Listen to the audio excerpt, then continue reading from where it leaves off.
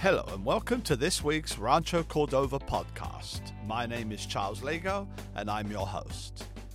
On this week's show, we have a very interesting and wide-ranging discussion with Cheryl Gleason. We are such a throwaway society.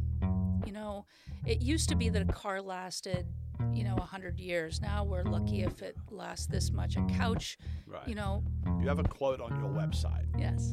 You say, "The same is true of our homeless, elderly, and mentally conflicted. There is a beauty in what lies underneath the surface," end quote. Now that, Cheryl, is a beautiful statement. What do you mean by that in relation to what you do? So if I were to take a homeless person off the street, they might smell bad because they haven't had a bath, they haven't had a haircut, they haven't showered. If you took that person and you showered them, gave them a haircut, they would look just like you and I. Exactly. Cheryl is the art director and curator of the Mill Station Arts and Cultural Center, known locally as the MAAC. Cheryl has been with the MAAC as its director since it opened its doors in 2018, and during that time has built the MAAC into one of the best and most respected art centers in the Sacramento region. On the show, we talk about the many events Cheryl has curated. We talk about art and artists. We discuss the many classes the MAAC offers. And we also find out that Cheryl is also a very accomplished and successful artist in her own right. I really enjoyed this conversation. We spoke for almost 2 hours, and we managed to only shave off 20 minutes, as this was such an interesting conversation. So grab a coffee or even a cup of tea and crumpets. Relax, take some time to learn about the arts in our city. I hope you enjoy the show as much as I enjoyed speaking with Cheryl. So let's start off by telling our listeners what the Mill Station Arts and Cultural Center, MAAC for short, is. So give us the elevator pitch, so to speak. The MAAC, Mills Station Art and Culture Center, we've reduced that to MAAC because it's cool, is Rancho Cordova's premier art and culture center. We have art, we have traveling exhibits, we feature local artists, we do concerts, we do lectures, movies, we do a little bit of everything. And that's where we host our Youth Poet Laureate as well. So we have all of the arts at the MAAC. And everything that you just said, we're going to be talking about as we move along. When did the MAAC open its doors? I believe 2018 is what I read. And also the building the MAAC is housed in has quite a unique history. So can you tell us about that? So first of all, was it 2018? Officially, our ribbon cutting was February 28th, 2018. Okay. Yes. We did a soft opening with our Winter Fest, or our pop-up gallery at the time, in 2017 in November. But the official is 2018. So we'll get into how the MAAC came about, but tell us about the building. And we've done this anybody that listens to this podcast, we've talked about it a couple of times. Linda Budge very eloquently told us about the building. I think she was instrumental in it. And then, of course, Shelley Blanchard from Cordova Council, she also told. But why don't you tell us? You're the boss there. Tell us about the history of the building. So the building was built by John Studaris, and it was built in 1911. And it sat down the street from where it sits now, and it was right up on what we consider today Folsom Boulevard. That really was the thoroughfare of how you got to Tahoe. It's essentially back then was our Highway 50. Later to become the Lincoln Highway, and then Highway 50 was built. John Studaris originally, as far as I did research through, opened it originally as a cannery. It didn't last as a cannery for very long, but it remained the longest as he operated a grocery store there. And that grocery store was so instrumental in a lot of the area and the people of the area, as far back as residents still, such as Kiyosato, who this year is 99 years old, as a child, brought her siblings to that grocery store in the little library in the back to read to them. Wow. In the 30s. So let me stop you. When you say Highway 50, so where was it? Like, what would we know where it is? Folsom Boulevard? Folsom Boulevard. Was Highway 50? Yeah. Okay. Much like West Capitol Avenue in West Sacramento used to be how you got to Sacramento was considered Highway 80. I see. Okay. So it was on, back then, Highway 50, today, Folsom Boulevard. Yeah. Okay. Okay. So it probably had a street name all to itself. I don't know when it became Folsom Boulevard, but it was the thoroughfare to get to places. So it was also the trailhead, if you will, where the Pony Express came through and how you got to Tahoe. And wow. It's Rancho has such a rich, incredible history. It does. How long have you been, so you're the curator / art director there, that's your official title. How long have you been there? I think it's from the beginning. And how did it come about? Tell us how you got the job, so to speak. So I was an artist that would put art in shows that we had at City Hall. I worked here in Rancho Cordova at Heald College. And somebody said, if you have a tie, if you live in Rancho or work there, they've got these art shows. So a couple of my workmates said, you should put some of your art in there. So I started submitting art, and I started to get to know a few of the artists. And I got to know Marie Becksteger, who at that point in time was in charge of those City Hall art shows. And we kind of struck up a friendship, and it came about that I had left there and I went to work for somebody else who shall not be named in Rancho Cordova, where I ran a training center. And then that got closed down, and Marie pinged me on Facebook and said, hey, do you have a job yet? Come and talk to me. Wow. So I did. That's a good way of getting a job. Right? They call you, yeah. Yeah. And the rest is history, as they say. The rest is history. There were, some. It was hush hush because there was nobody knew anything yet, and they had been working on renovating the building, and like any construction project, it was a little bit behind schedule.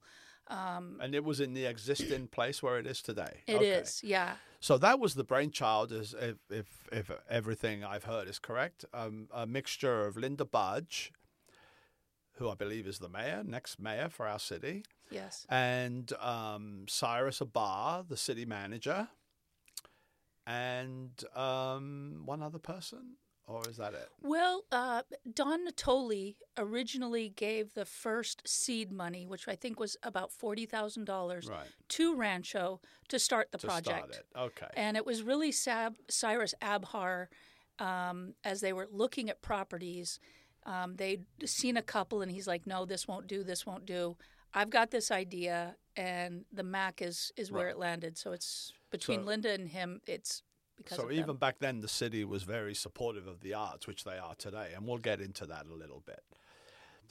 So before we get into all things MAAC, and we have a tradition on this show for anybody that's listening where we like to get to know our guests.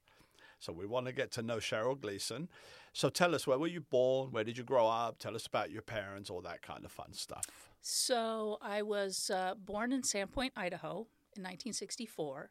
And it's a very small town, about 52 miles from the Canadian border. Wow, chilly. Very chilly, in the panhandle of Idaho. Yeah. We lived out in Hope. Sandpoint was the big town of 4,000. So we lived in Hope, which at the time when I was born had a population of 64. 64 people? Right. So it was yeah. So wow. So everybody knew everybody. Everybody knew everybody, and no hanky panky there. No, you get caught. Yeah. No.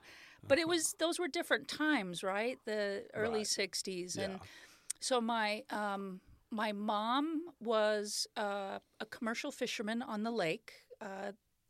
The Hope and Sandpoint and a few other towns Lake Pend Oreille is one of the largest lakes in the United States, and it is one of the deepest lakes that's a non-man-made lake. It's over 1,000 feet deep. As a matter of fact, they do submarine testing there. Okay. Does it freeze? It must. Yes. Yeah. There's only, to my knowledge, once in the last 200 years where it's frozen all the way across. Wow. Because it's 8 miles across and 40 miles long. Okay, that's So a big lake. It's a big lake. Okay. And in Hope, our house sat out up on a hill that looked out over the lake and the islands, 3 little islands that are out there. You grew up in beauty. It was gorgeous. You and 64 others. Yes, it was absolutely gorgeous. I had to have a sister who is 14 years older than me. I was a bit of a whoopsie. And my father was a sawyer, a logger, and he worked for the St. Regis Paper Company mill in So your parents Montana. are very outdoorsy. Your mother was a fisherman on a fishing boat, like So like my the deadliest catch so type not of fisherman? quite, but Yeah. she's one of 15 children, number 10. So growing up in the Depression, so she was made of hardy stock. Yeah, And your dad was a logger. That's a tough job as well. they spent their first year of marriage in a logging tent, which is tent sides with a wooden floor for the Okay. first year. So she clearly loved him. So now that I know that says a lot. Now I know Cheryl a little better. Where did you go to school? I went to school in Sandpoint. My father, when I was 6 months old, my father was killed in a logging accident. So 5 years later, You were how old? Sorry. 6 months. Oh, so you don't have that recollection of your dad? No. Okay. No. And I always said that I would never, no matter if I got married or what, I would keep my last name because it's the only thing I have of my father's. Yeah. And I've kept that to that day. Okay. So my mother remarried, and we moved to the big town of Sandpoint. 100 residents. No, 4,400. 4,000? Yeah. Even so, yeah. So the gentleman that she married was very set up in the community. His father started a clothing store there in the late 1800s, and he continued to run it. So it was kind of a family generational thing. Okay. And you went to high school, and did you like high school? I hated school. Yeah, The only thing I too. liked about school was PE, lunch, and art. I ask everybody the same question, and everybody always says, "Oh, I love school. I hated school." I hated it. Yeah. So, were you a good student? Actually, no. I was No. a terrible student. I was C average. I didn't like school, but there was a lot of stuff going on in my youth, and so I think that had a lot to do Were with you it. rebellious? Very. Yeah. So, Cheryl, this is the most honest answer I've had because everybody tells me they love school, they were great students, and they loved it. And I'm thinking, I'm not so sure. But Yeah. I feel you. I'm exactly the same as you. So did you go to college? I never wanted to go to college, but my mom, coming from the Depression and being one of 15 children, she's like, no, you need to go to school. You need to go to college. So I said, fine. So I went to architectural drafting school because it was 12 months. And so I moved to Arizona, went to this school. You did? 12, it was like 7 hours a day for a year. And it was like a Monday through Friday thing. So it was that's all you did, right? So you went from the Ice Age into the oven. Into the oven. Wow. Okay. That was the Yeah. first time you had traveled? Well, so part of the reason was that was a pretty good school at the time. But growing up, my mom and my stepfather were snowbirds. So they would leave Idaho and spend 4 to 6 months down in Arizona. Oh, okay. And So I would you live were with used my to- sister, Okay. who was Okay. is like a second parent, only not. Okay. So during all this time, the phrase, what do you want to do when you grow up? What did you want to do when you grew up? When I was still in, say, grade school and early high school, I wanted to, if I had to go to college, I wanted to play basketball because I loved playing basketball. But back then, women's leagues, they were very rare Right. and hard to find, and Title IX hadn't been invented yet and all Right. that. But I really didn't see myself as going to college. Right. So after architecture school, what did you do? Well, I worked a little bit in an architecture office that designed restaurants and food facilities within golf courses Okay. and these major resorts. And I had always had jobs in restaurants. My first restaurant job, I was 13 and a half, washing dishes. So I've worked Very literally. legal, I'm But- sure. Well, in Idaho, Yeah. there are very few Yeah. child labor laws back then. So, and I was always tall for my age. Yeah. So I've been working, I mean, I had a checking account at 13. Okay. I had my first job when I was 11. Yeah. So I basically have worked all my life. So after school, you pursued the architecture type of thing. Yes. So is that where your art? Because we're going to talk about you being a very good artist, which I also found out. Is that where your love of art came from? Well, no, I've always had a love of art. My sister is incredibly talented. I had an aunt that was a China painter. My grandmother even was a little bit of an artist. I actually would have loved to have gone to art school, but being from a small town, there's one art teacher for all of the classes in the entire high school, and he was terrible. So I got into architecture sort of to get out of those classes. I still needed something that inspired a bit of creativity. And so basically it was an easy access off that ramp on the highway of life to head in a different direction. But I always wanted to be an artist. Okay. So after school, architecture, you went to work and you put some of that to use? Yes, and I hated every minute You of didn't it. like it? I hated being chained down to a desk. I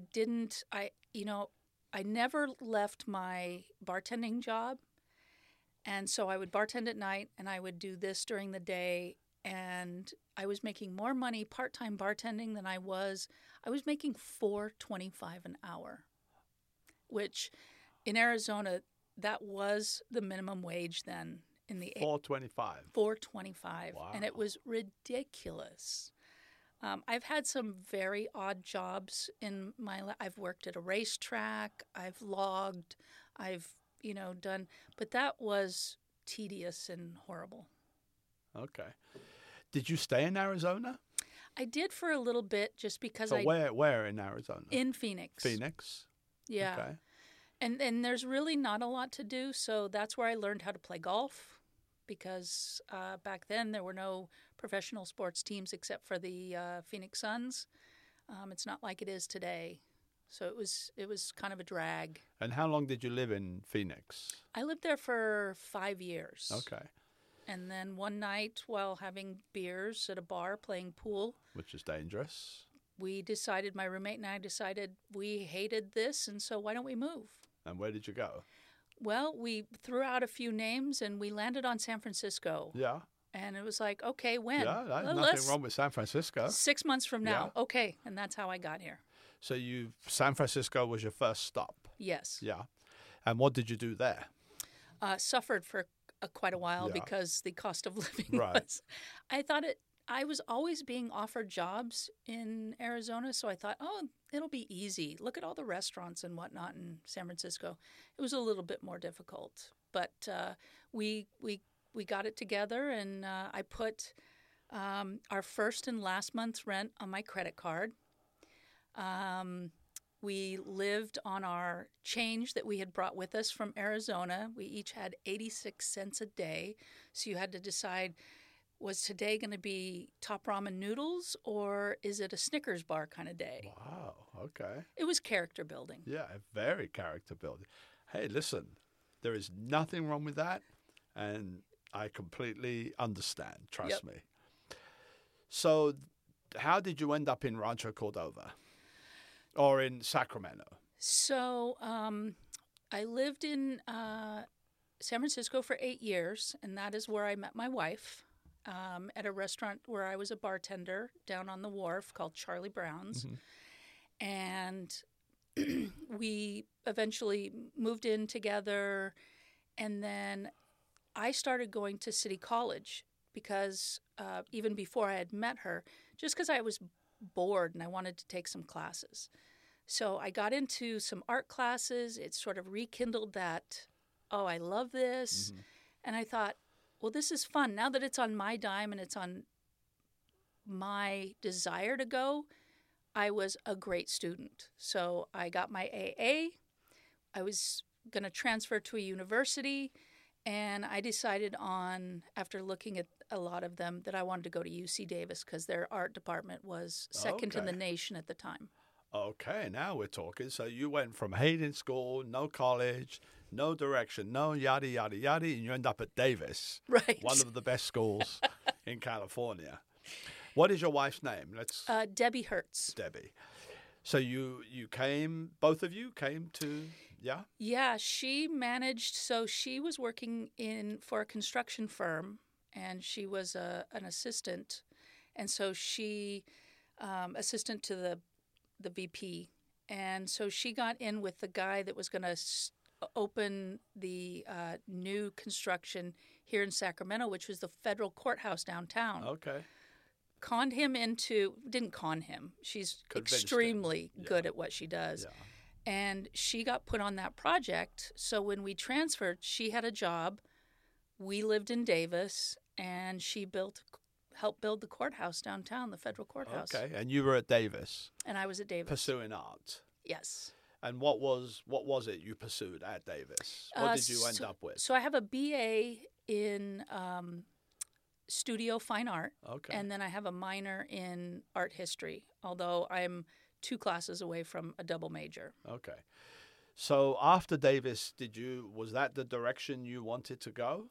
You know, when we first moved here, we thought, oh, we're gonna go up to Sacramento. I'm gonna go to school. Debbie's gonna work on this project, and then we're gonna go right back to the city because we loved it there. San Francisco? Yeah. Yeah.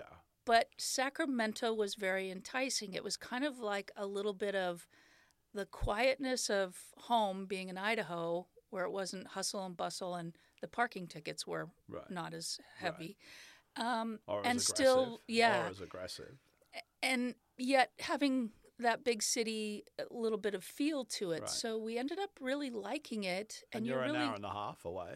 From everywhere. Yeah. Mountains, sea, and so, we decided we'd stay. Okay. So as we're researching for this show, along with Jose Ruiz, who is the producer of this show, who works with us here at the Film Office, and he helps with all the research of the shows, I found out, which I did not know, that you are quite the accomplished artist. I've seen your website, which I have to say is a beautiful website. And Cheryl, you are truly a wonderful artist. It seems to me, as I looked into it, that you work in 4 different mediums.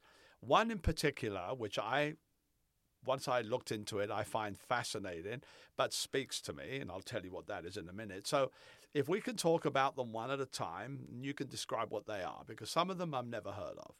So the first one, and I don't know how to pronounce it, encaustic. Yeah. So what is that? Tell us what that medium of art is. So encaustic is probably one of the oldest forms of art next to drawing on cave walls.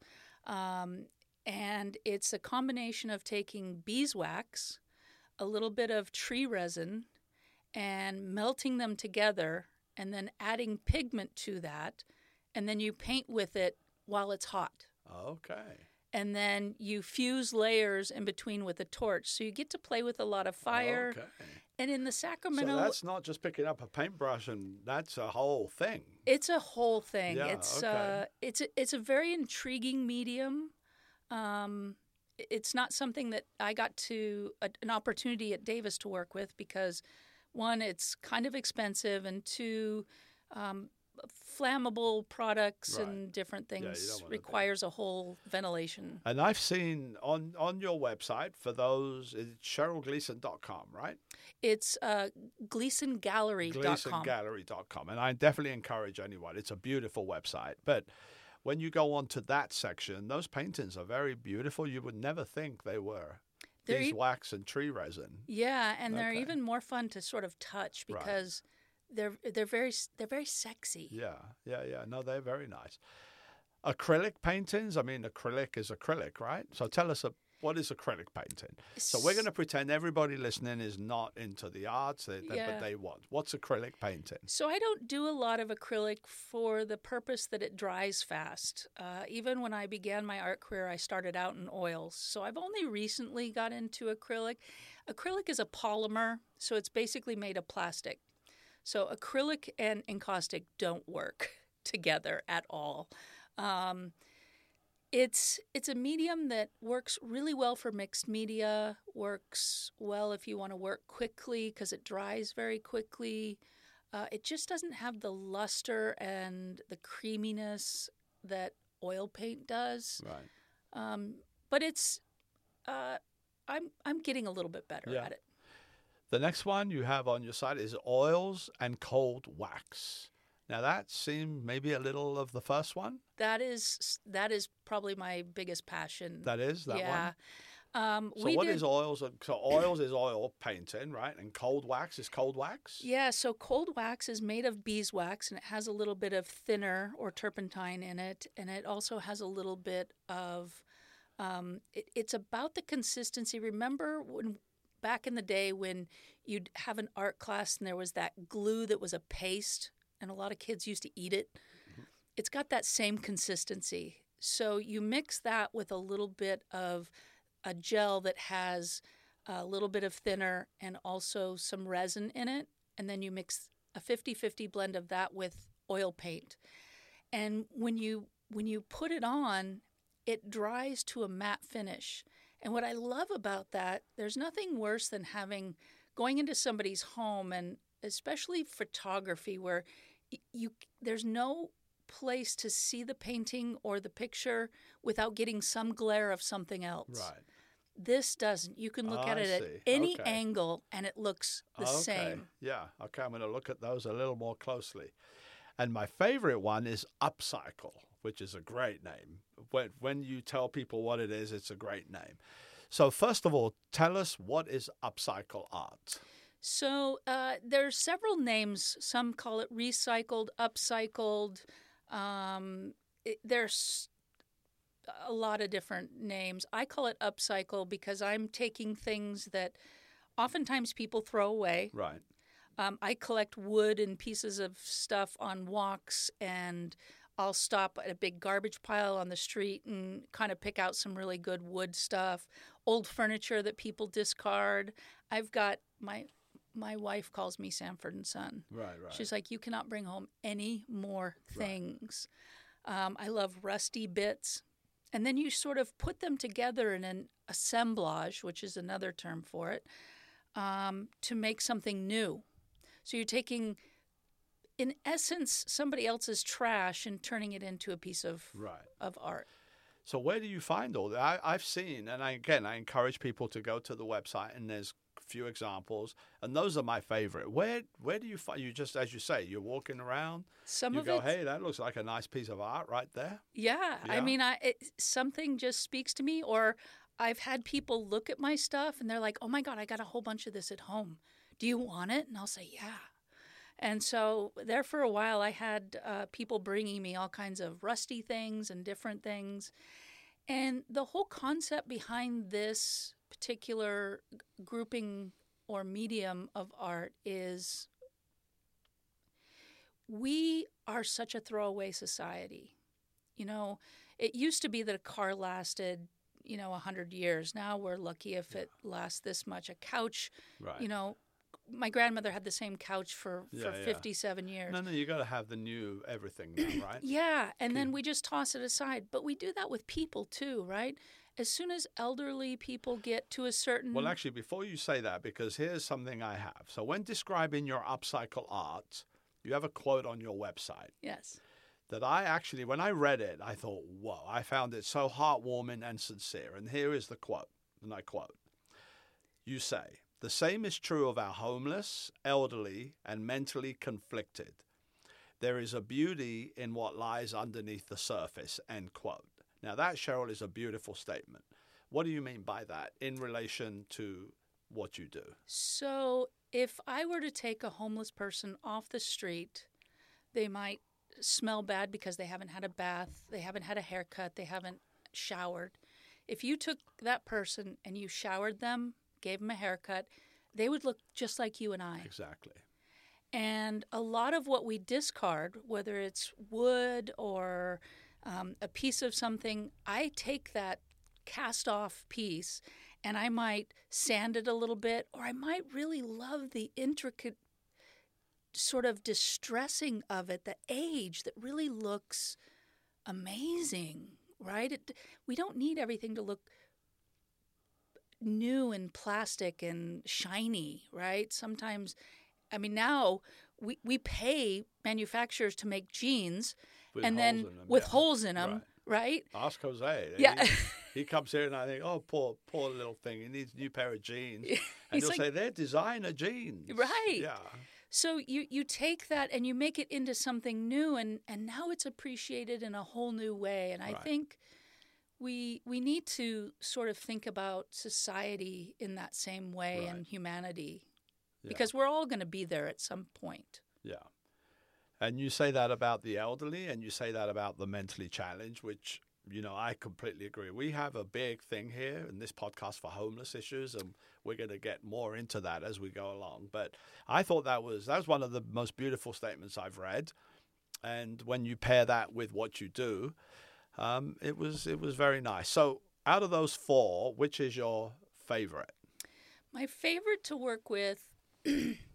So if I'm painting, and I've got air quotes here, it's oil and cold wax. Yeah. I just love the medium. I love Right. to work with. I don't use brushes much. I use silicone shapers. Uh-huh. So I'm putting it on with a piece of silicone that looks like a paintbrush but has no hairs on it. Right.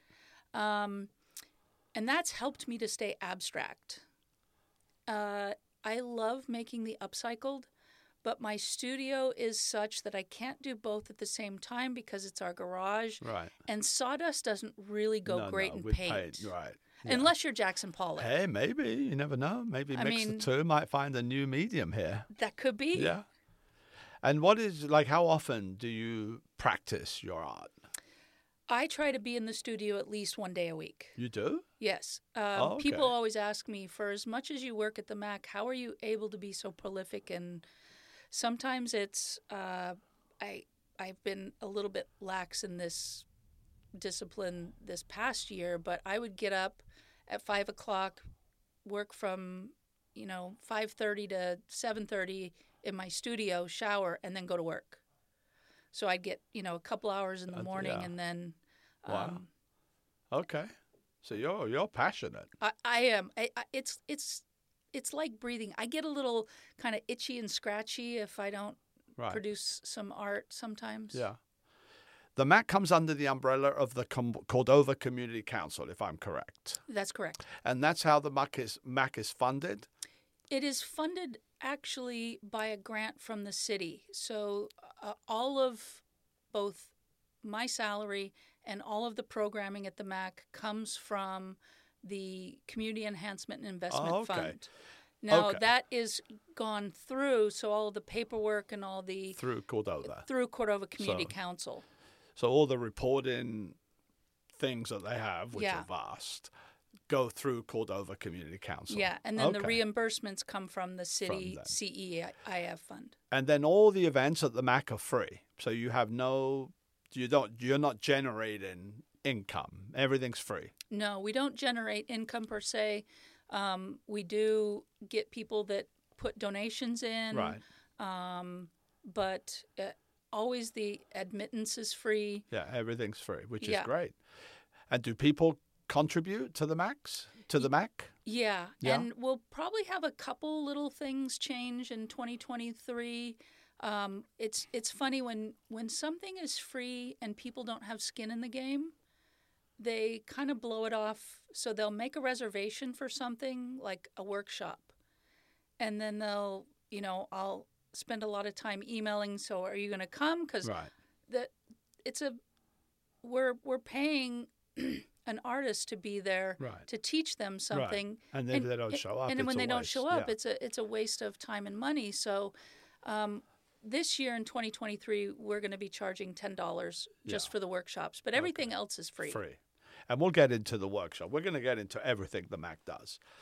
So let me ask you, as an artist, and this is a Jose question. These guys actually give me questions to ask. This is a Jose question. In all the exhibits that you've curated at the MAAC, is there an artist from Rancho or even Sacramento at large that has moved you or made some sort of impact on you via their art? Now, of course, that's an unfair question because as a curator, you love all the artists, right? But is there one in particular that has really sort of you thought, wow, okay, this is something? That is really hard because you're right. I do love so much of the art. I can't say. No, listen, if there isn't one, there isn't one. That there's something that's moved me. I've been truly moved one time, literally to tears. And that's seeing a painting for the first time that you've been studying, for years in a gallery. And I saw an original Van Gogh that I had never seen in person. Right. And I saw it down at LACMA. And I was standing there, and all of a sudden, while I didn't feel like I was overcome, tears just started streaming down my face. And I was like looking around like, oh my God, did anybody see that? I don't know why it was so moving, but it was the one where prisoners are walking in a circle in the small little yard. Okay. And it just had an impact. We have so many great artists, both here in Rancho Cordova and the greater Sacramento area. I would have a hard time choosing. Yeah. As the curator of the MAAC, do you sort of collaborate with other curators or art galleries, or are you pretty much your own thing? The art world, it's a funny little world. There's a whole lot of sort of old school thought of we need to keep things sort of close to the vest, not share things and ideas. And I'm really not like that. I want to share artists. I want to share ideas because that only makes all of us that much better. And so if there's anything, and I get that I have a very different job than other gallerists in the area that are running galleries. I don't have to worry about the rent. I don't have to worry about the light bill. I don't have to sell things in order to stay alive. And that takes a lot of... It frees you up, I would imagine, right? Yeah, that takes a lot of time and effort. Right. That said, most of those places have more than one person working there. So, there's a bit of a trade-off. Which, just off topic, how many people work at the MAAC with you? Is it just you? Me. Just you? Just me. Just Cheryl? Yes, and I have an amazing group of volunteers. It is the thing about Rancho Cordova that I think is so special. I've worked in the city of Rancho for 13 years, and people love their community, and they are willing to put in the hours to keep it what it is. Okay, I did not know that. I thought you had a staff of a couple, no? No. So everybody that you see are all volunteers? Yeah. Yeah? Yeah. Very nice. Okay. Now, I have cohorts at Cordova Community Council, so if I'm stuck or if we're doing something that's really big, I might have someone to come over and help. Because Shelley has a team. She has a team of people. There are 4 of us that are there, and I can get any one of those 4 to come over and help me if I really need it. Okay. Am I correct in saying that you sell the MAAC, you sell some of the art that you exhibit, which I presume is for the artist? Is that correct? Or you do? Yeah. So does the money go directly, or like an art gallery, do you take a cut? We have a small cut, and which you should, by the way. Yeah, and it's not really to make money because that's not the purpose of it, but bank fees, for example. Right. So nobody has cash these days, so Right. we're all using Square or some sort of credit card, and bank fees eat up a tremendous amount. Course. Listen, Cheryl, there's no need to apologize. You take a cut. You should take a cut. Yeah. So I mean, but Our focus is promoting the arts and the artists, so it's at 80-20. We're the least expensive of any place I know. Right. Okay. And are you successful in selling art? Yeah, actually, the current show that we have right now, which is the 56th annual Motherlode show, we've sold 7 pieces so far. You have? And what's an average price at the MAC? Is it $500, $5,000? Like, what is it? We can really range from $50 to $6,000 to $7,000. Very nice. I would say the most expensive piece that we've sold is $2,500. So that's good for the artist. Yeah, right? It is. Yeah. And that's the whole I mean, they are really an artist is really the ultimate small business, right? Right. It's a one-person show. They don't have any... Right. Which leads me to my next Jose question. Jose has 2 questions on this show because he's actually an artist. In all your years at the MAC, have you noticed if an artist can make a living wage through their art, or is the phrase starving artist outdated? What are your thoughts about that? Well, so things have changed a lot in the industry itself. Like having the whole gallery scene is very different. It used to be that you might be represented by a gallery, and that gallery then takes 50% of your cut. Right.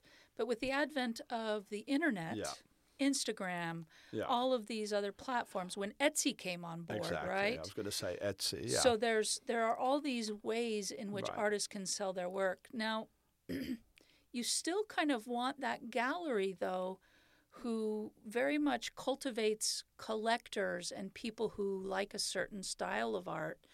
So one is not necessarily better or worse than the other. They're just different. Yeah. But there are artists. We have artists that are making a living doing art. But it is more than a full-time job because, like I said, the ultimate small business, you've got to have the business sense of it, and then you've got to have the maker instinct as well. So listen, you're an artist. I've seen your art on your website. It's beautiful. Do you sell yours? Actually, yes, I do. The current show, which I was blown away that I got in because there were 413 entries and only 136 people got in. So that's like 26% chance. Let's backtrack. Which show? The Motherlode show. Oh, okay. And so we're going to talk about the Motherlode show. You had how many entries? 413. Okay, so how does that work? So I submit a piece. Who am I submitting to? So this particular show, I am hosting the Placerville Arts Associates, which I also am a member of. We have a lot of crossover membership between Rancho Cordova Arts and the Placerville Arts Associates. Artists are typically members of more than one group. Okay. On average, I would say the average is 3. Some might be members of 6 different organizations. Some might only be 1 or 2. But I'd say the average is 3. So the very first night, the night of the reception, my piece there, The Natural World, sold for $500. Very nice. Yeah, I was stunned. Wow. Look at you. I was speechless because when somebody said, this couple has a piece that they want to buy, and so I grabbed my book and I've got my thing and I'm like, okay, do you want to show me the piece or do you know the title? And when he said it, I was like, I got that kind of head cocked sideways and I was like, really? I didn't say it, but I thought it. Yeah. Yeah. So this is completely off topic to the questions I'm asking you because as we speak, more questions come to mind because I am truly fascinated by it. How, as an artist, do you put a price to something? So you do something.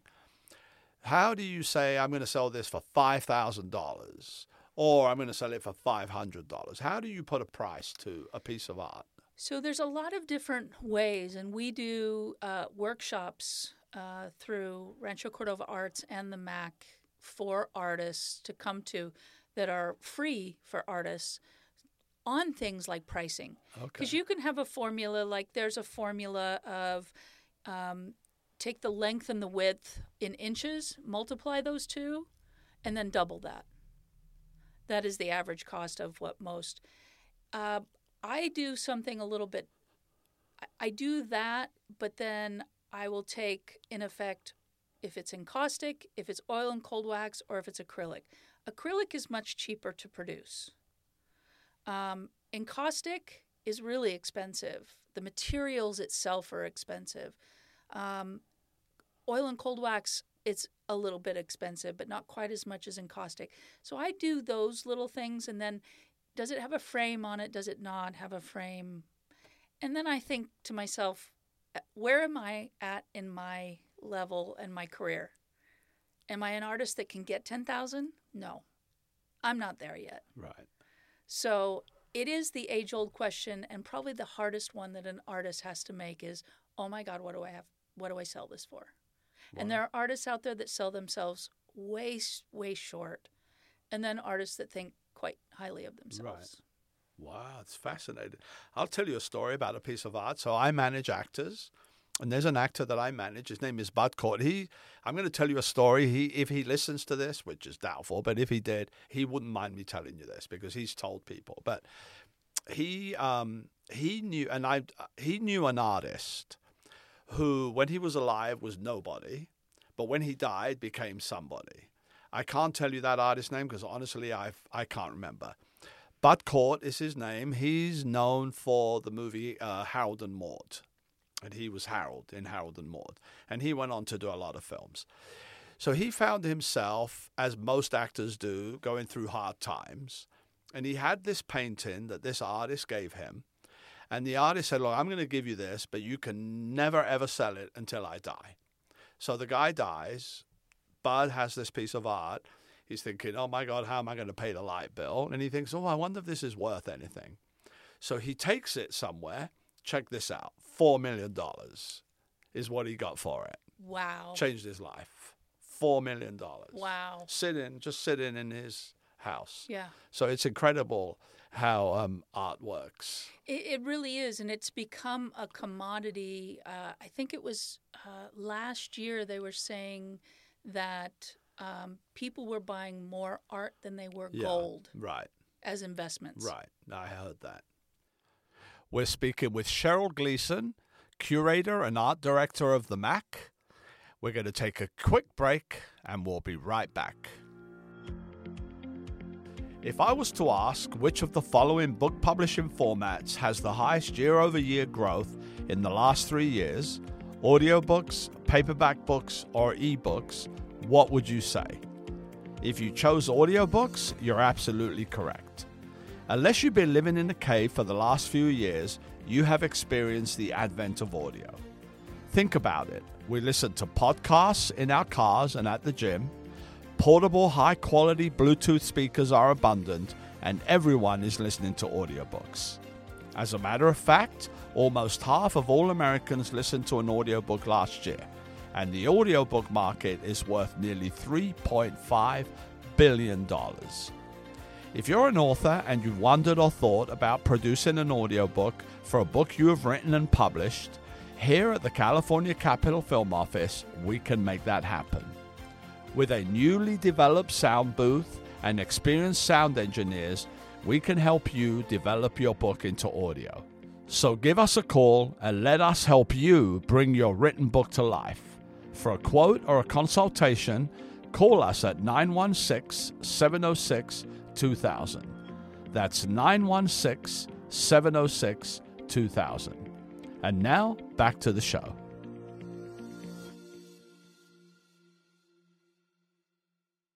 So we're back with Cheryl Gleason, the curator director of the MAAC here in Rancho Cordova. So Cheryl, how do you pick the exhibits that are going to be displayed at the MAAC? Oh, a lot of people ask me that. So I do a lot of research on traveling exhibits.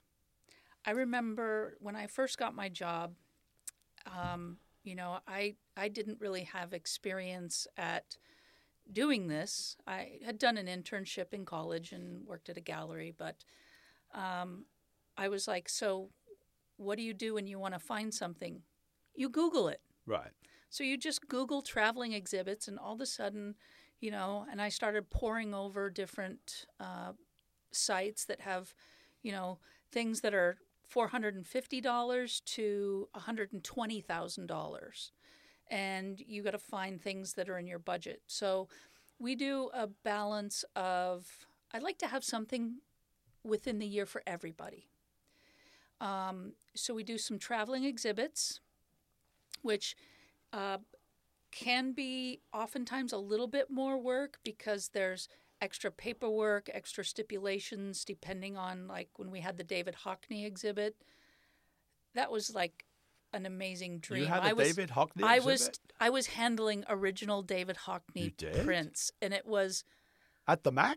At the MAAC. You did? It was our first David year. Hockney is one of my favorite artists. He is my favorite artist.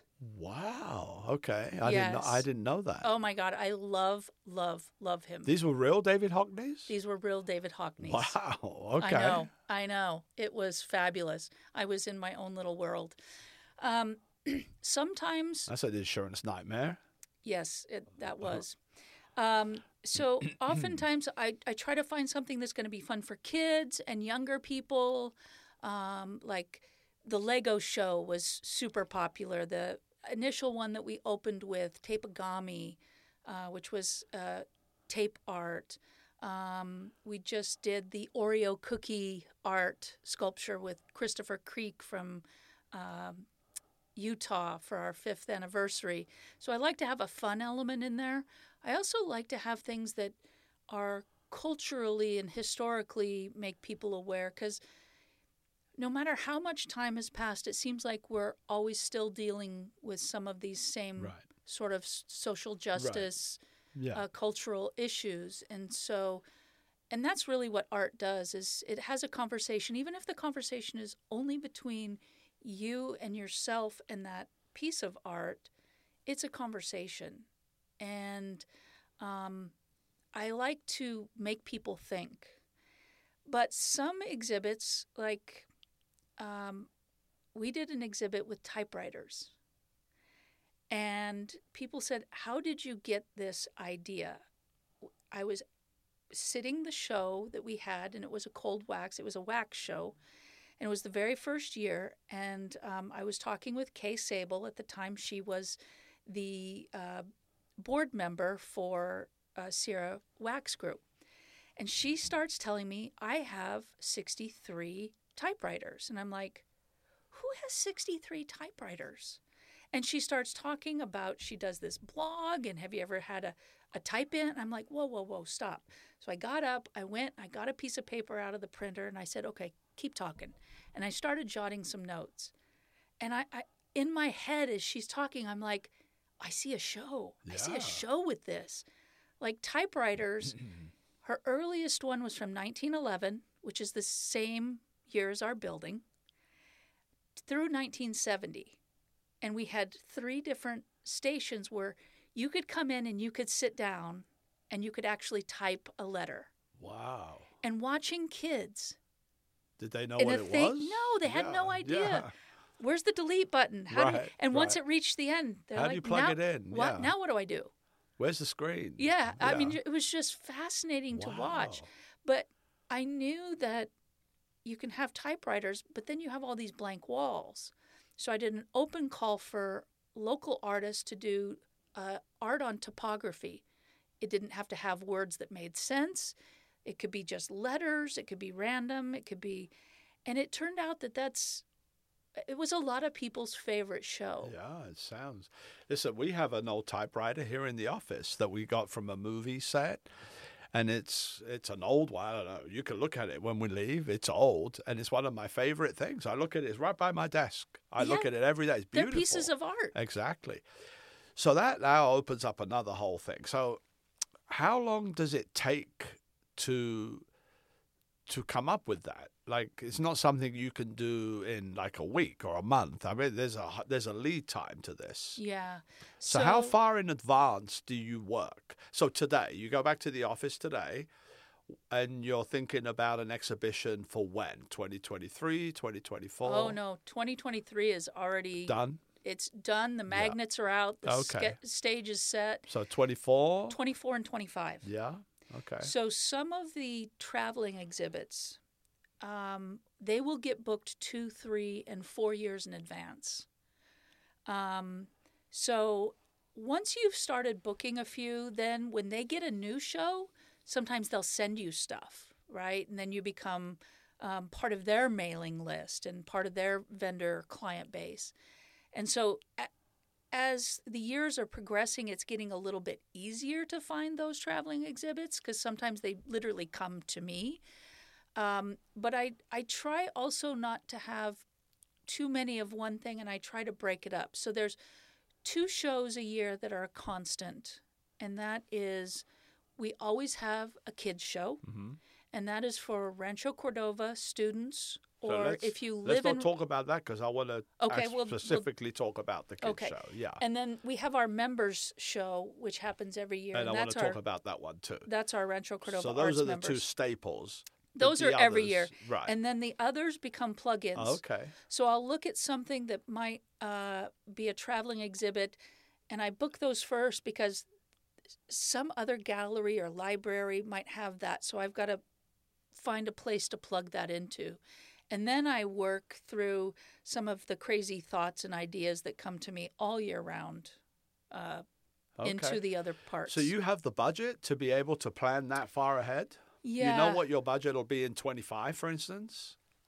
Pretty close, assuming that I do a good job and keep staying the track. Okay. We actually had to do a little bit of a different because the CEIF grant is typically it's just a year, right? And it goes from July 1 to June 30th. Right. You can't operate a gallery like that, right? With the advent of the traveling exhibit, so we have a 3-year contract. Okay. And that's the difference. It's because I'm today or this week I'm going to be booking a show for 2024, and before our break in December, we'll be booking one for 2025. Wow. That is way ahead. Charles was not a planner before, but this job, you've got to be a really good planner. I have run theaters. I know you have to book. I mean, a theater a year ahead is a long time, right? Yeah. So I can't imagine 3 years ahead. Yeah, it's Wow, that's mind-blowing. It is. Is there a criteria when you're choosing exhibits? Do you have we talked about it a little bit, but like is 2024 going to have a theme and 2025 going to have a theme, or not really? It's just you try and mix and match. It doesn't have a theme overall. It's just that there's something a little bit for everyone. I do try to get all of the elements into the year of promoting local artists, traveling exhibits, something socially conscious, something that's Rancho related. So, for example, this year we did the Champions Show, which was showcasing all of the 6 years that the Athletic Association has been inducting members into the Rancho Cordova Hall of Fame. And this is specifically Rancho Cordova. Specifically Rancho. Right. And then we had a hat show that was specifically from a local historian and collector of hats. And there were 827 hats hanging So in actually, the the hat show is one that I was going to ask. Because I remember one day you talked to me about the hat show. Does it have something to do with Broadway, or was I dreaming that part? No, you might have been dreaming that part. Yeah. But you said to me, I'm going to do an exhibit with hats. And you started to tell me, and it was fascinating to me. So tell us about that show. You know, that was probably the toughest curatorial job ever. Right.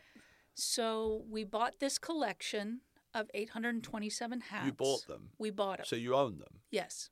Where are they? They're in storage. Wow. Okay. So and you can bring it back, an encore. No. No? No. Oh, no? That show took me 3 weeks to curate. Really? To put up. Because I had to figure out, how do you make 827 hats look good, and then how do you get them to be on the walls instead of just on tables and on heads because Right. there's not enough floor space. Right. And each one presumably had a description, right? We had feathered hats, woven hats, felted hats, beaded hats, flowered hats. I had, after we bought the collection, I sat down and photographed every single one of them individually and separated them out by kind. Wow. And remember, folks, you do this yourself, right? 63. Yeah, she does this herself. I had a little bit of help from Deborah Kelly on that one, but it was one of those where it literally had to be done in small increments, a little bit at a time. You couldn't ask very many people to help you because it was just a slow, methodical process. And that was successful, that one? Hugely successful. Yeah. Like, it was a wow factor. When people walked in, they were like, Hats. oh my God. Yeah. So some of the exhibits are very elaborate. The champions, we just touched on the champions. So I saw the champions. So not only when you walked into the gallery, you had mannequins that had jackets on. You had football helmets. You had baseball bats. But each one was accompanied with a big sort of beautiful sign that described who it belonged to, where it was. Who puts all those signs together? You do? So on that one, it was the team of Mike Mirando, Shelley Blanchard, and myself. Right.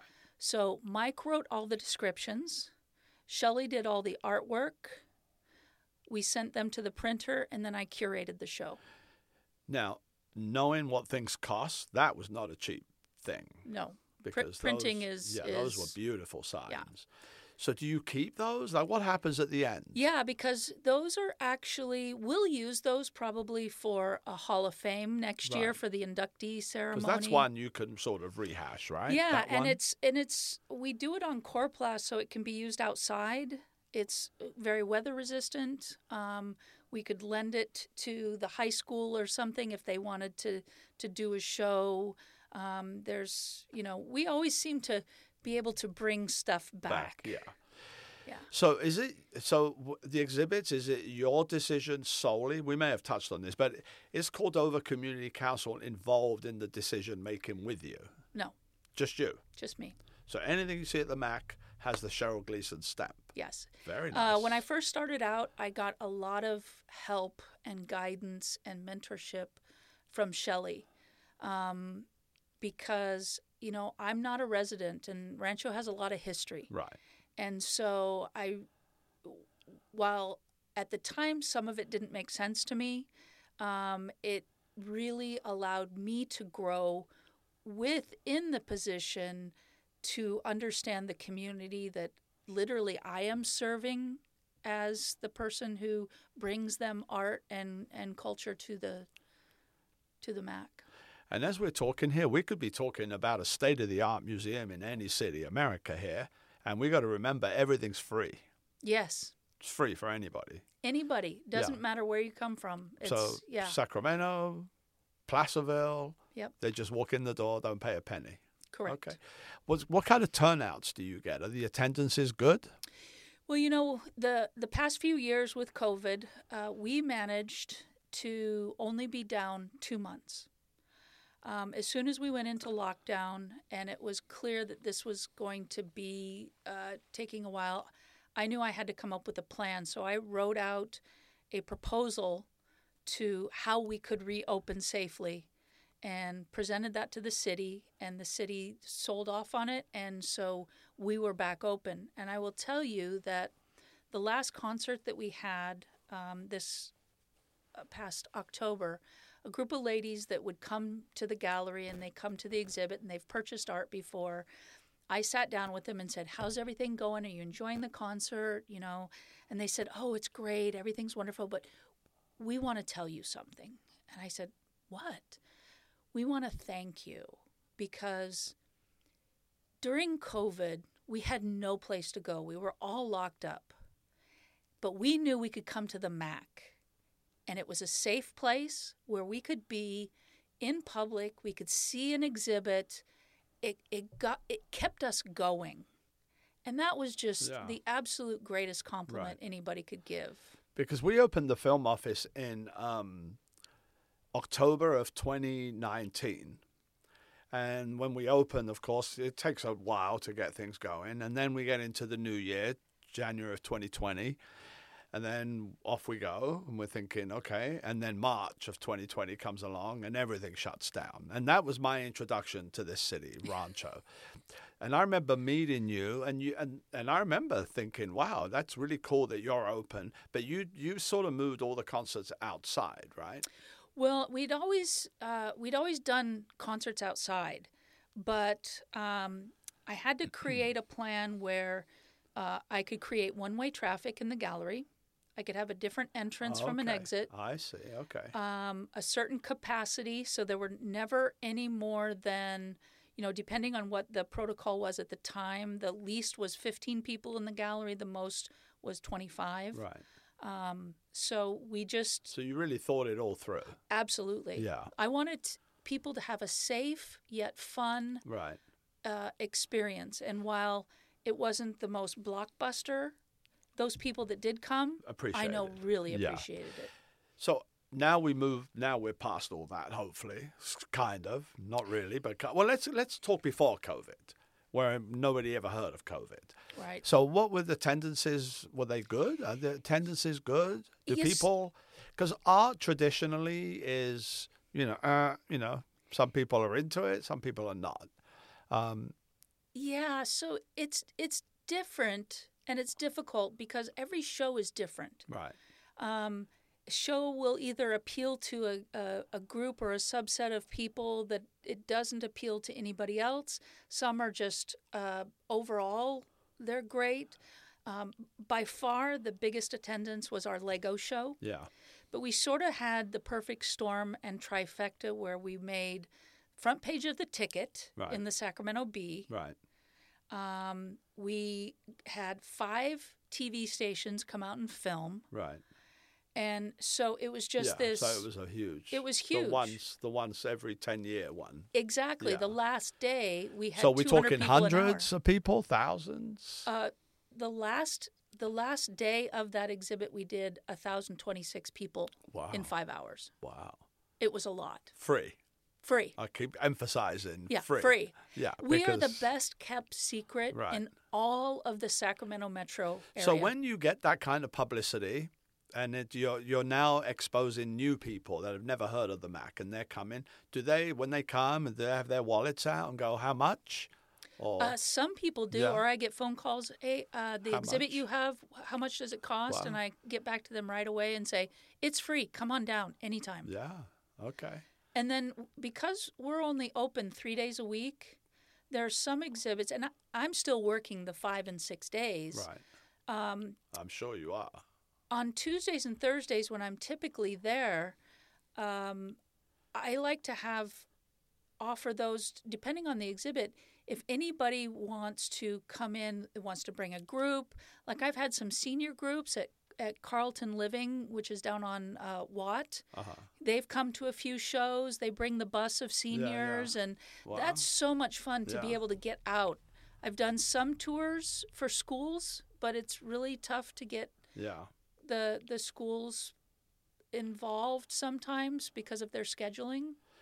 So are there any exciting exhibits that you're planning in particular that you could tell us about today as we are sitting here? Oh, absolutely. Yeah. So any secrets? Or 2023 is going to be a great year at the MAAC. We're going to start out the year with a exhibit from the Smithsonian. And it's called Righting a Wrong, Japanese Americans in World War II. And so when you say from the Smithsonian, it's been on display at the Smithsonian? Yes. And they travel it and they're letting you display it? Yes. Okay. That's a whole other show as to what criteria that involves, the paperwork is, but that's for another day. Because this is going to be a long show. And we're going to have some speakers, we're going to have some lectures about internment, and we have a local legend here in the Rancho area, Kyo Sato, who's written a book and is writing her second book. She was interned? And she was interned. She has a lot of history with the building itself. I've had her speak before, and we will hopefully have her speak in February. So that's one. What's another one? We're going to do a special city exhibit for the city 20th. Is turning 20 years So of my cityhood. last question to you today, this isn't the last question, but my last question was going to be, what are you doing as the MAAC for the 20th anniversary of the city? We're going to do something special. Or is that a secret? That's a secret. That's a secret. We'll have to wait. Shelley was, that's a secret. I can't tell you anything. She started saying there's going to be a train involved and this, that, and the other. So, yeah. Okay, well, I'm definitely looking. But safe to say 2023, 2024. Yeah. And this year, there's one show that I'm pretty excited about, and that's called When Art and Poetry Collide. Okay. And so for all of you poets out there, listen up, because artists will find a poem that they like that speaks to them, and they will create a piece of art based on the poem. Okay. And the two will be side by side in the gallery. So the poem and the piece of art. Right. Who came up with that? You? Likewise, poets will find a piece of art that they like and write a poem about it. And that's called ekphrastic writing. And I hired a instructor for the Youth Poet Laureate group, and she's a poet laureate from El Dorado, Laura, and she taught the kids how to do that. And I'm like, this is a wonderful, I'd never heard of this. So she taught this class, and I sat in, and I loved it. I did listened to the kids that wrote about the different poems, and I'm like, this is a show. This is a show. I just didn't have the title, and I wasn't quite sure how to put it together, but I just kept ruminating on it, and wow, it's going to be a show.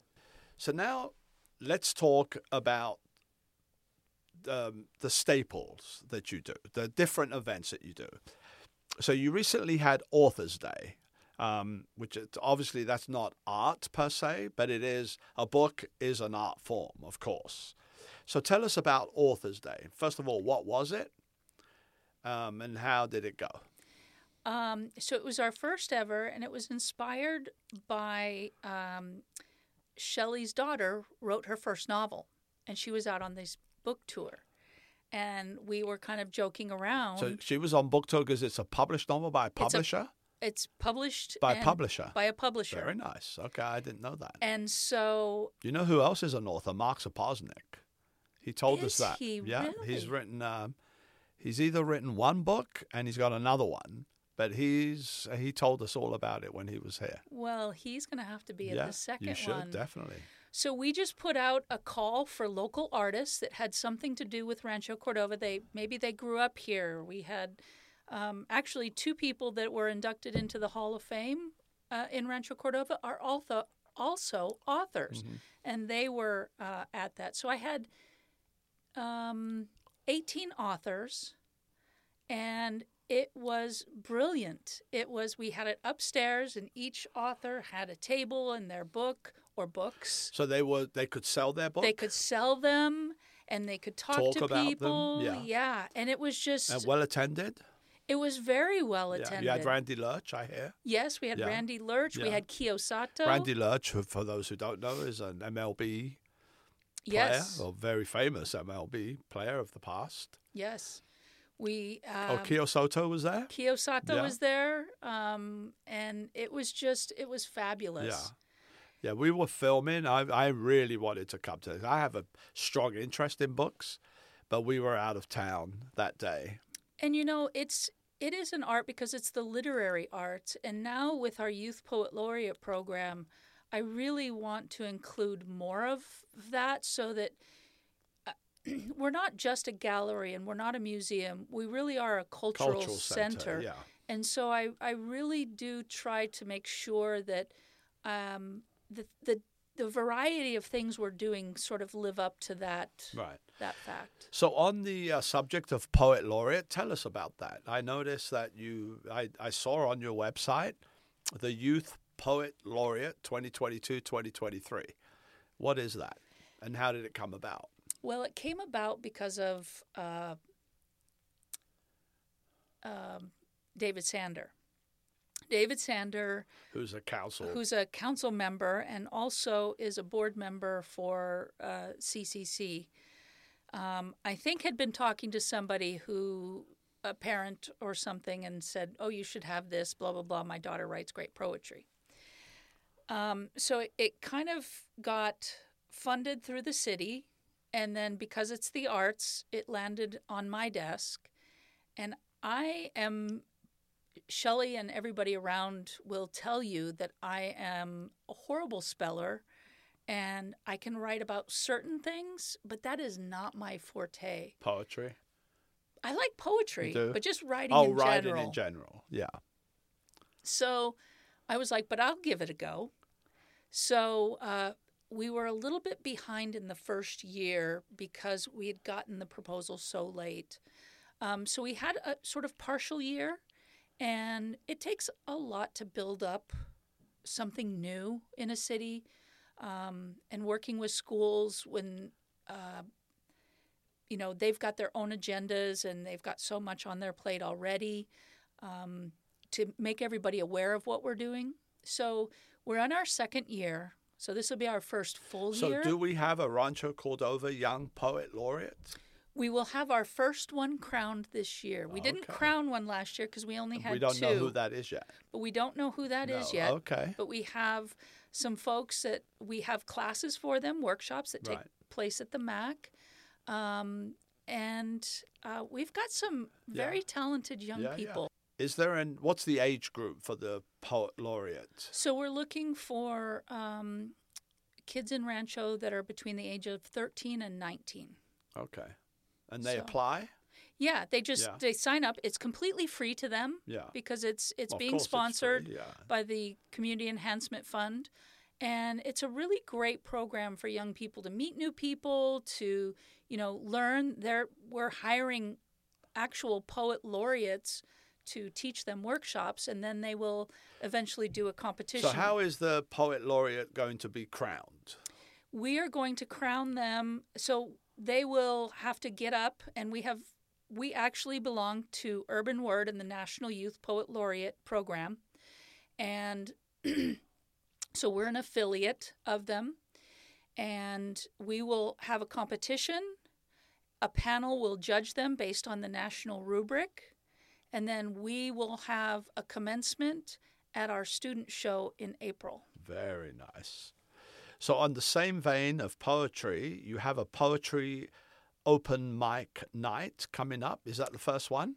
Not quite. But this one is a little different, right? Because it's a hip-hop This kind one's of a lot feel different to it. because... So tell us about him and that one. Okie Jr. is... Is he local? He is local. Yeah. So, I met him doing a show at Sac State that ended up, it was because of COVID, and it was completely virtual. So we've never met face-to-face. I've been following him. He's a great rapper. He's an entrepreneur, and he's a poet.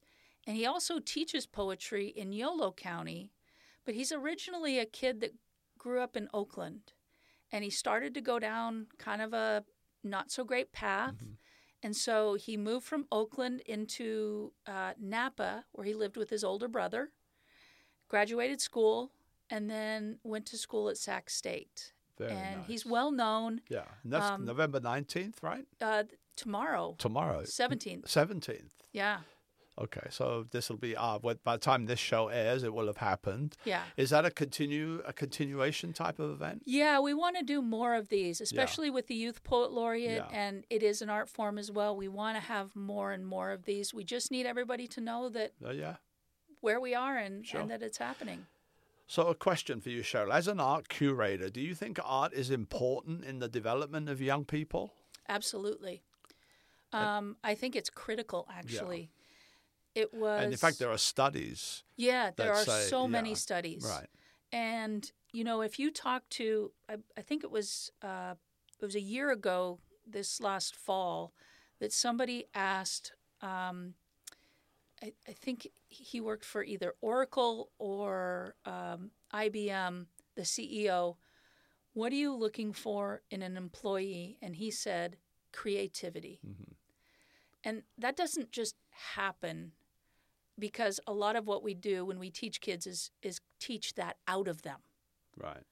And art becomes a avenue to where not only can they express themselves, but they have to deal with problem solving. And that's a creative process, problem solving. And I don't think that our education system does a justice. And this, I would imagine, because you're very passionate, is why at the MAAC there are so many programs for young people. That and our RC Arts nonprofit Right. also. We do a fundraiser every year, which we donate art supplies to Rancho Cordova teachers Right. for their classrooms. That they would normally have to pay for themselves, Yes. as teachers do. Yes, and this year we are giving them $7,000 Wow, that's worth of art supplies to 9 schools and 40-some teachers. Okay. What is the members exhibit?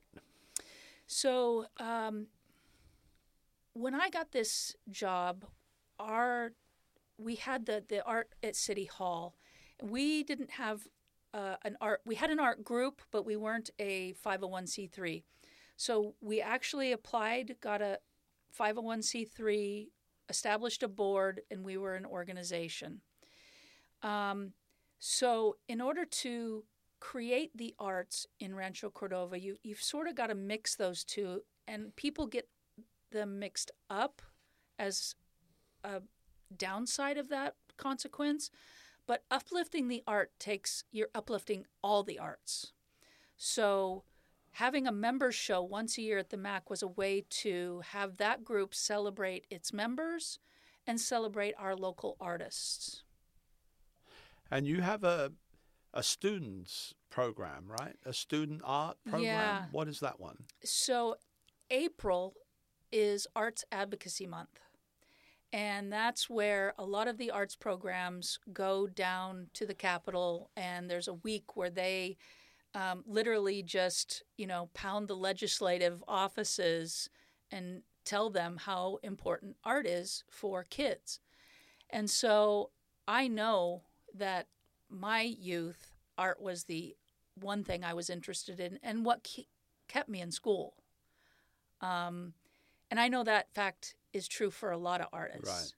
So it was important for me I have this stage, I have this beautiful building with all these walls. How great would it be to have a show where kids get to come see their art in a really legitimate gallery in their hometown where everybody can come see it for free? Right, exactly.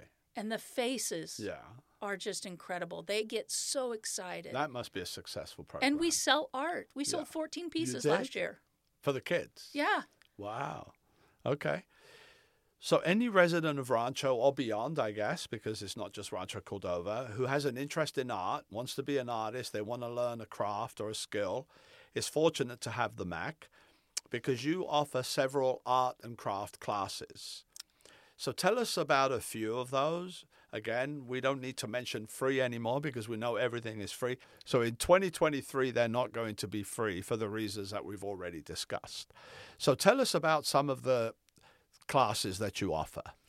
So offering classes that has kind of a twofold sort of ability for the community. One, it employs local artists. Mm-hmm. They get paid to teach the class. Right. So they're getting exposure. They're getting an opportunity to get in front of people and hone their craft of teaching. The other is to expose anybody who wants to. And I don't put age limits on classes because I don't really believe in that. Right. An 8-year-old will get out of it what they need to get out of it, and an 88-year-old will get the same what they need. Right. So when people say, what's the age limit? It doesn't matter. Right. We put way too much emphasis on those things. So I try to bring in a lot of different things that explore different mediums, different techniques, and a lot of those times you'll get a lot of the people will come to these And then you'll start to see their work change a little bit. They'll incorporate some of that into their own work. Or I have families that would come as a family unit, their son, their daughter, themselves, mom and dad, and they did it as a family outing. So it's just a great way to have fun, spend quality time, be a part of a creative community, and also gain some So skill. what are some of them? We've done gourd painting. We've done a glass fusing workshop. We've done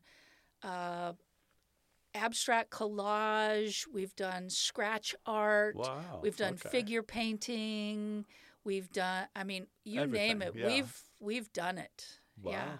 So you bring in the teacher, they teach the class, people come in, and is it a course or is it a one-time thing? It's a one time, and they last 2 hours. Yeah. I did have one class that was painting of the face. It was a figure painting class. I had to actually kick them out. They were enjoying the instructor so much Right. that after 3.5 hours, I'm like, guys, we close in a half an hour. We Yeah. need to start cleaning up. Right. But they were so taken with him. So let me give you a hypothetical.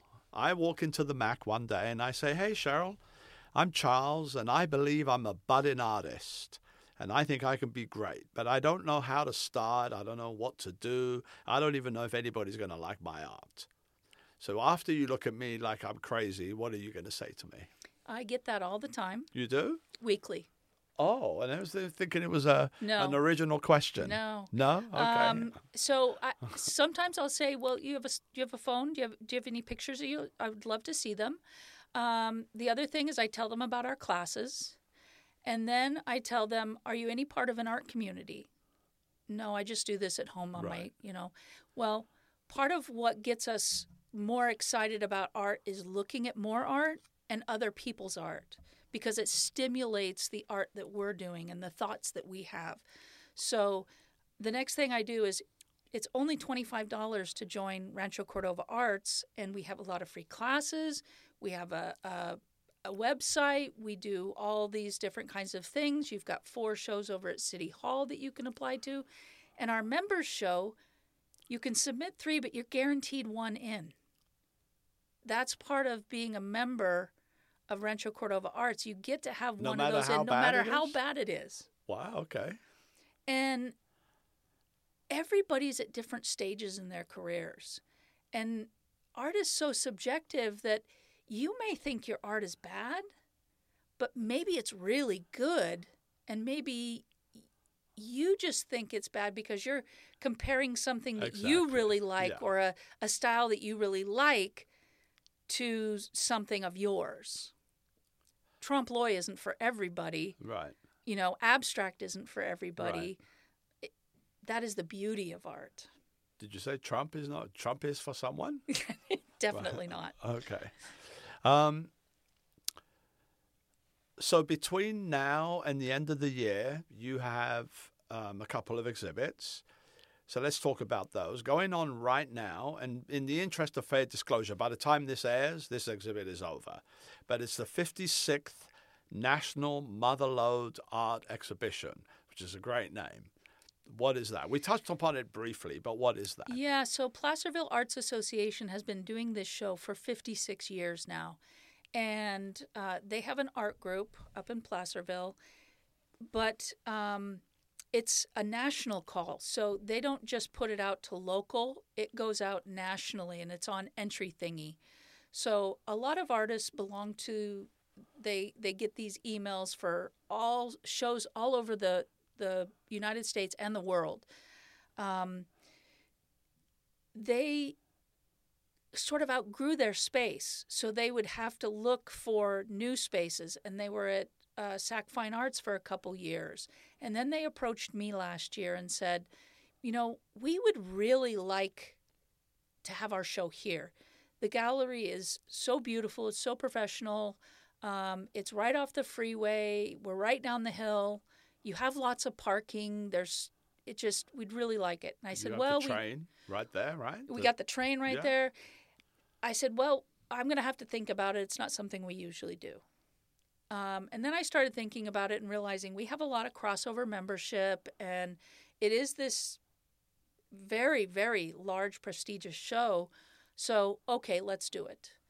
And they had their best year ever at 413 entries. Is that going to be a yearly thing now, do you think? I have secured next year, but I don't know beyond that. Okay. So anybody who missed it listening to this, hey, next year. Next year, 57th.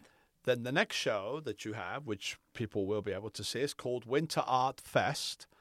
And that runs November 25, 26, 27, and then again December 2, 3, and 4. Yes. So what is that? So this started 8 years ago, before the MAAC. We would find places, especially over by Village Green, before that whole mall was taken up and rented out. We would ask we'd ask the developer if we could utilize that space, because it was just drywall or paint on a concrete floor. No TIs, no nothing in it. And we would have 6 or 7 artists, and we'd have like 6 feet of wall space from floor to ceiling to put our art. And we called it a pop-up gallery. Okay. And so it would pop up at different locations, Right. but it was always the same weekend, always started on Black Friday. So that was the first show we had at the MAAC. And it was sort of our dry run to see how the plumbing and the lights and Right. everything worked with people in the building. So we only occupied the first floor. And it was then during that show in 2017 where I had my interview with Shelley, had actually gotten the offer letter and knew I was going to be hired, but could not tell anybody there that at that show that that's what was happening. And everybody was walking around going, I wonder who's gonna run this. What do you think they're gonna do with this building? Wow. What's gonna be in here? And I just Caraway. Yeah. I was just like, So safe to say this might be your favorite show then? it's always fun when you get 17 artists in a building that have 17 different styles. Yeah. So we changed the name from Pop-Up because it had a home now. And so it's called Winter Art Fest, even though it's basically the same thing, but we have more artists now. And last year, I had someone come in and say, this is so much better than the Crocker Holiday Market. Yeah. Well, that's a compliment. That's a compliment, Yeah, right? for sure. This is someone who goes to the Crocker art thing Right. every year. And to Right. say that the level of artistry, Right. Yeah. it No, was just, I know, yeah. it was fantastic. So as we come to a close here, and this is a very long show, but it's a very interesting show, tell us just very briefly, what are some of the other events you put on throughout the year? So music is one. Music. You've and just started doing some theater stuff? Yeah, so we're housing Rise Up Theater. They're looking for their own space, but we have dinner or a So dessert they're a local theater. theater company? Yeah. Yeah. They're here in Rancho Cordova. Mm-hmm. And they've done several productions at the MAAC. They have in January. But they'll they be do doing it without lights and Nope, everything? they have lights. Oh, they bring the lights in? Staging, the They whole do? 9 yards. Okay. Yeah, and tables, and it's. I saw Nonsense, and it was fabulous. Yeah. Nonsense is a great show. It was a great show. Yeah. They're doing the Fantastics in January, and then we're doing a Pride show called Celebrating Courage. Which is going to be 49 of pictures done on paper, one for each person that died at the Pulse nightclub by John. It's called Pulse, 49 Eulogies, and they are spectacular works. Is that a traveling show? It is a traveling Yeah. exhibit, and it's going to be coupled with open call for art as Okay. well. So they're going to do Avenue Q upstairs, Yeah. the Broadway Yeah. play, Wow. during that month. And then music still goes on? Yeah, we're going to have some indoor concerts. We're going to start in February with the Stellas Trio, which is 3 people from our local Symphony de Oro, which it is magical. Those are free concerts. Ben Rosenblum is coming back in March. On March 24th, he is a award-winning jazz pianist from New York, studied at Juilliard. He's doing a West Coast tour, and he's going to be there. He was there last year. That guy is amazing. Yeah. Absolutely amazing. And that's still going to be outside, or do you? That'll be inside, upstairs. Inside, yeah. Okay. I know we said we're coming to the end, but I could keep talking to you all day. So Rancho Cordova City Hall is known for the art that adorns the walls there. And it's very popular. I mean, it's been there since I've been in this city. Is it a revolving exhibit? It is, right? So it's 4 shows a year. So 3 of the shows have themes, and the last show of the year is open. Okay. And is that through you, or is that... So it is part of the arts, and MAAC? everything that is art is me. So you have something to do with that? Yes, I have everything to do with it. Okay, very good. Why do you think the city of Rancho Cordova is so supportive of the arts, whether that be visual, your game, or the performing arts? Why is it that Rancho Cordova in the Sacramento region is so supportive of the arts? What do you think? Because you've been here a long time. Well, I think that, I live in West Sacramento, and West Sacramento and Rancho are very similar. Mm-hmm.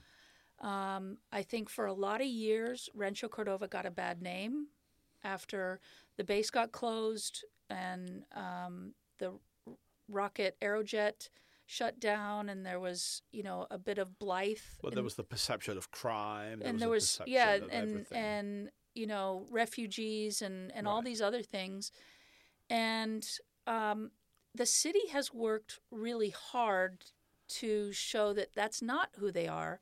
So when they became a city in 2003, now it's theirs, right? Now they have something to build. And you don't really become a city until you have culture. Right. Otherwise, you're just a suburb. Yeah. And I think if you really want to be a city and you want to be taken seriously and you want to be, in that cityhood realm of other big cities and you want to get noticed, then you have to have culture. So people don't understand how much we have here. Right. We have 2 theater groups. We have the CalCap Film Studio. We have the MAAC. We have the Art at City Hall. We have Renew Imaginations, who's a new upcoming visual arts. Mm-hmm. We have a symphony, a concert band, a swing band. I mean, it's incredible. When you think about it. All funded under the community enhancement. All except for the swing band. Yeah. Yeah, that's it. Listen, I'm from Palm Springs, and Palm Springs is a very progressive city when it comes to the arts, but by far this city it beats Palm Springs. Yeah. The arts are important to us culturally, too, as a society. So I think the board and the council, they recognize that. So as we come to a close, is there anything that we've missed that you want to point out with the MAAC? I know we've covered the whole gamut. And also, coupled with that question, tell us the hours and how people find out. Tell us the whole, do the selling point now. So 2023 brings us to our start of our 6th year. And we are changing the hours. We are open Thursdays and Fridays. We will be open in 2023 2 to 7. So we're just backing it up an hour. We're still open for the same amount of time, but we're going to go 2 to 7 because that 7 to 8 block, it's not capturing enough people. Saturdays we're open from 11 to 4 as usual. And then you can book private tours on Tuesdays and Wednesdays. Oh, you could do private tours. Yeah, you can message me, email me. I'm all over the MAAC website, which is rcmacc.org. And you can shoot me an email. If you have a group that wants to come out, I started it during COVID when people who might be immunocompromised wanted to see some art. I was already working, so come on in. Sure.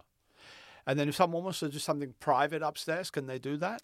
Yeah, things are a little tougher because we do a spotlight artist upstairs. So when we have an exhibit downstairs, I focus on a local artist solo show upstairs. Okay. And it's kind of an incubator so that artists get an opportunity to see what what do you have to do in order Right. to do a solo show? So the answer to that is no. Yeah. Almost. Private tours, yes. Well, Cheryl, we really are almost out of time. I'm going to try one more time. What exciting plans do you have for the Rancho Cordova 20th anniversary celebration? You can give us a little tease, just like Shelley did. Oh, tease. You don't have to spill the beans, just a tease that, because Shelley said, well, I can't tell you, but I can tell you it involves trains. Yes. Going down Folsom Boulevard. So now you start thinking, what? So then you think, okay, well, the is train it will be going by the MAAC.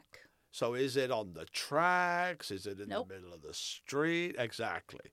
So she teased it, and everybody's thinking. So you could tease. Give us a little tease. You know, so I'll be perfectly honest with you. It's not worked out yet. No? No. You're still planning it? Still planning. Yeah. Yeah.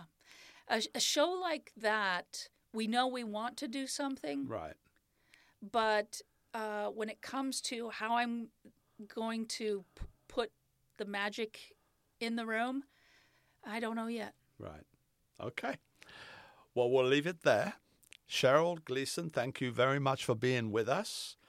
But before we go, if you've listened to this show, we always end the podcast with a fun round of quick-fire questions. We put people on the spot. So are you ready? I'm ready. Okay.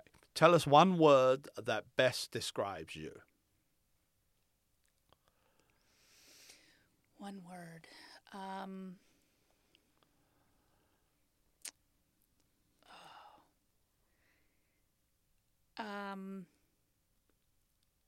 Resilient. Resilient? Yeah. If you can be one person for a day besides yourself, who would it be and why? Oh, if I could be one person.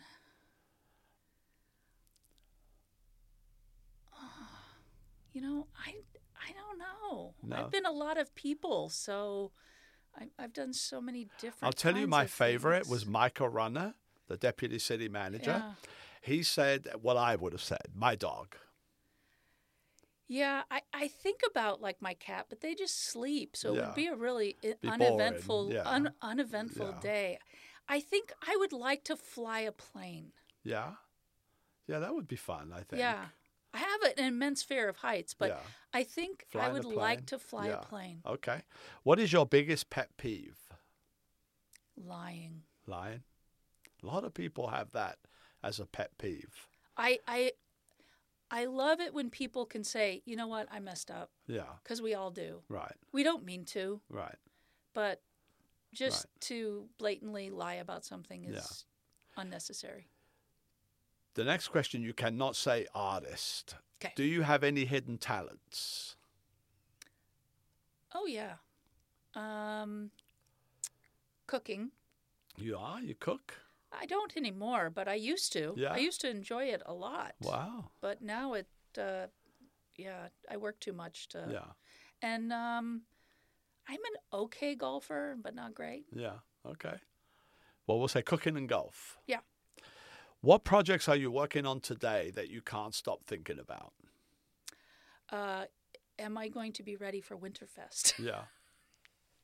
Actually, I have a solo show coming up in West Sac for 2 months in March and April. Your own stuff? Yeah, and Oh. so the gallery, so it's just me. So, At the community center? Mhm. Yeah. Yeah, Wow. at the Okay. Gallery 1075. Look at you. Like a lot of your stuff? As much as will fit in Yeah. the gallery. So I'm just trying to make sure that I have a cohesive body of work that Yeah. all relates Okay. to Well, the topic that, I of terrain. think, there's the project that you can't stop thinking about. I can't. Because that's an important project. Yeah. So before I ask you the last question, I love your website. So let's tell people your website again. It is GleasonGallery.com. And Gleason is GLEASON. ON. GleasonGallery.com. Everybody should check that out. Check out the art. Cheryl did that. The last question I normally ask people is, what is your favorite restaurant in Rancho Cordova? But I've switched it a little bit with you. What is your favorite art gallery in the Sacramento region? Of course, not the MAAC, because we already know that one is. Ooh, I love Art House. I like going there because there's Sparrow Gallery downstairs, there's an exhibit in Art House, and then there are the artist studios, and oftentimes the artists are there, so you can just kind of walk in and talk to them, and I think it's Yeah, so I know where that is, but tell everybody where amazing. that is. It's on our street in between 7th and 8th. Yeah, downtown. Yeah, downtown. Used to be the old Foundry. Yeah. It's a great place. I think it's a great business model. Well, Cheryl, that's about all we have time for this week on this week's show. I have really enjoyed talking to you. I've been looking forward to this. We had a little snafu last week, but thank you very much. We've been speaking with Cheryl Gleason, curator and art director of the MAAC, a true jewel here in Rancho Cordova. Cheryl, thank you so much for your time, and especially thank you for everything that you do to make Rancho Cordova such a fun and artsy city, and your contribution to making Rancho Cordova the city, in quotes, the city of arts within the Sacramento region. I really appreciate your time today, and thank you for being here. Thank you, Charles. Well, there you have it. Thank you for listening to the Rancho Cordova podcast. If you enjoyed the show, please follow us and leave us a review, and be sure to tell your friends. Also, please visit our website at www.ranchocordovapodcast.org. And if you have any comments or suggestions for future episodes, please send us a message via the website. And until next time, this is your host, Charles Lago.